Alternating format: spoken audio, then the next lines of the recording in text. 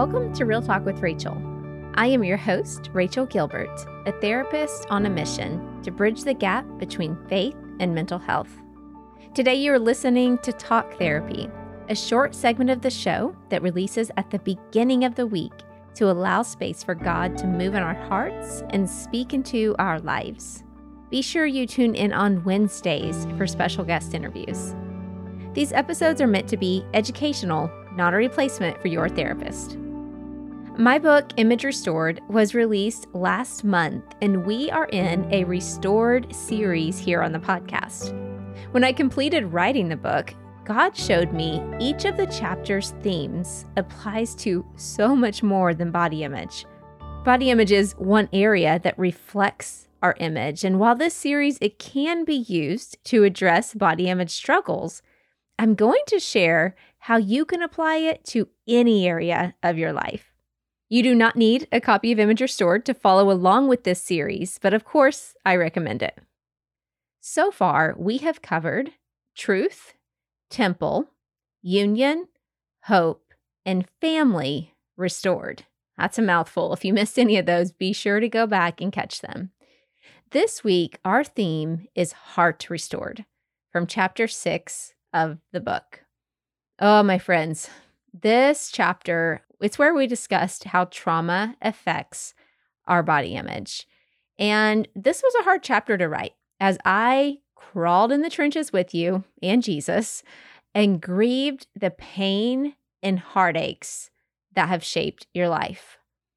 It was never God's original design for his children to suffer the level of pain that we endure daily, really, in our world. That's exactly why he sent Jesus to bear our pain and shame on the cross.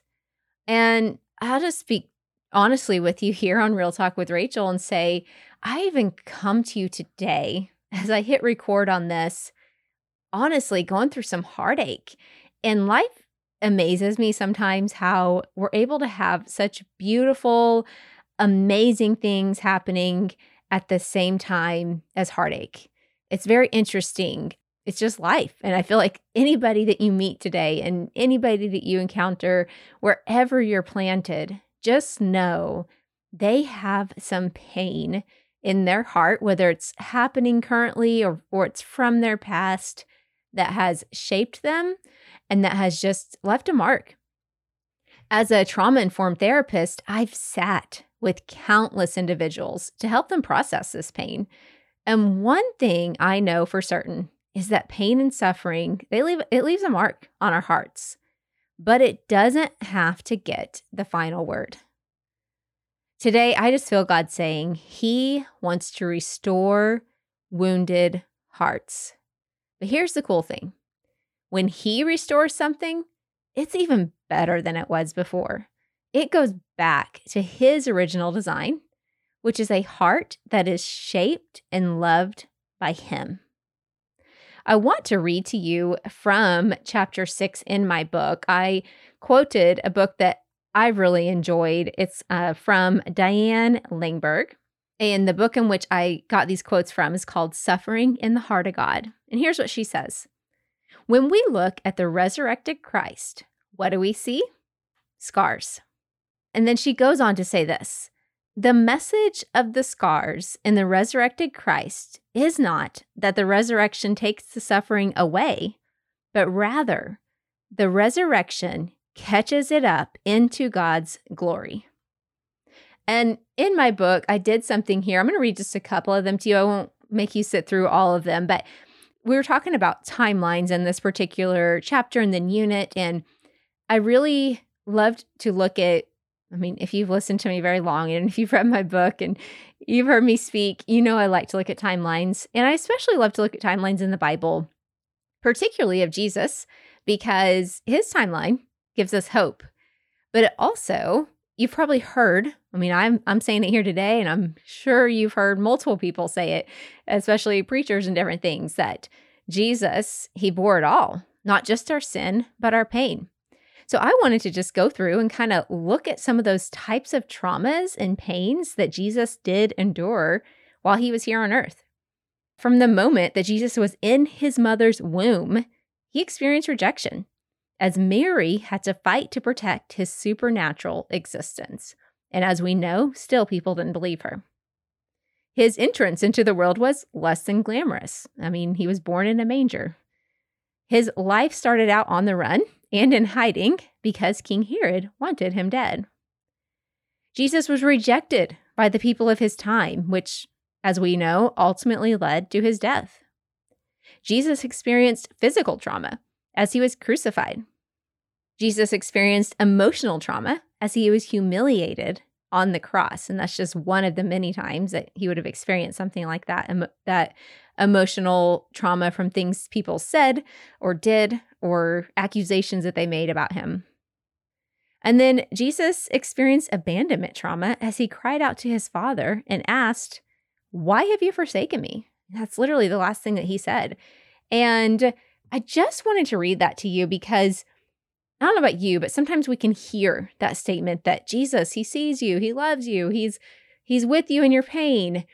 And we can just almost have a bit of a disconnect and go, but does he really get it? Did he really know what it's like to go through this? And my friends, I can promise you, he knows that level of pain, which is what makes him have that ability to grieve with us as we walk through those really hard, painful moments that just shaped our hearts and left some heartache there. So I only have one processing question for us today because I want you to make space to sit with the Lord about this today and even in the days to come. Just ask the Lord, what area of my heart do you want to restore today? What area of my heart do you want to restore? And I sense he is going to bring up something that maybe you've long forgotten, or maybe you've given up hope. Maybe you've thought, man, that area of my life and my heart, it's just too painful. I don't even want to open up that pocket of my heart. It just hurts too much. My friend, I can relate. I can relate to that deep level of just heartache. But I also am here to tell you that Jesus cares. He sees you. He loves you. He is for you. And he died for it all. So if it matters to you, it matters to him. Let me pray over you today. Father, I thank you for every single person who is sitting under the sound of my voice. I thank you that you see their heartache and their pain. You see the things that they've gone through in their life. You see the things they're currently going through. And you are near to them. Lord, your word says you draw near to the brokenhearted. Will you please just draw near to my sisters and my brothers in Christ that are listening here today? Heal their broken heart, Lord.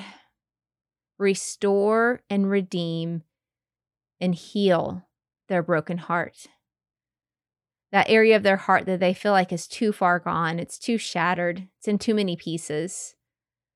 Jesus, I just see you stooping down and picking up all those pieces and putting them back together in a beautiful piece of mosaic art. I just ask that as we make space for you to bring this healing today, Lord, that you just show up and do what only you can do. Speak a specific message of healing and hope and restoration. In Jesus' name we pray. Amen. As I wrap up here today, I actually have a couple of resources for you. The first one comes from obviously what I've been telling you that I recommend for all these episodes, my book, Image Restored. You can go to imagerestoredbook.com.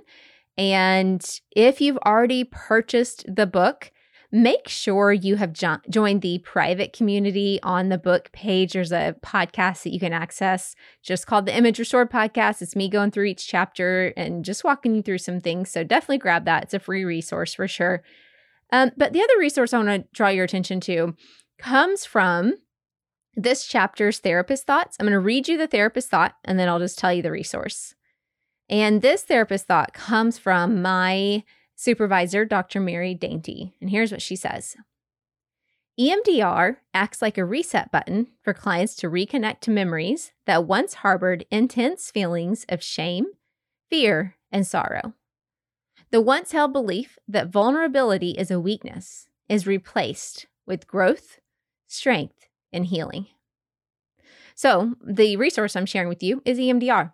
If you're listening today and especially if you've read my book or listened to it on Audible and you went through that trauma chapter, I want to highly encourage you to seek the help of a EMDR trained therapist to process if any major traumas especially came up, or if you just know, there are big T and little t traumas. I discuss that in depth in the book, but just being aware of it, because this tool is something I personally use as a counselor, and it's just extremely helpful in, as Dr. Mary Dainty said, hitting that reset button and connecting those memories that hold all kinds of emotions and replacing it with truth. And it brings just growth and healing, and it's extremely powerful. So I do offer counseling services for people in the state of Texas, both virtual and in person. You can find information about that on my website at rachelgilbert.com. If you're outside of Texas and you specifically want an EMDR trained therapist, I would look on emdria.org and you can find somebody there. And just hit search, hit Google, find that, and get that help if you need it. So that's just an optional resource for you today. Wanted to bring you into awareness about that. All right, well, that concludes today's Talk Therapy episode, and I will see you back here next time on Real Talk with Rachel.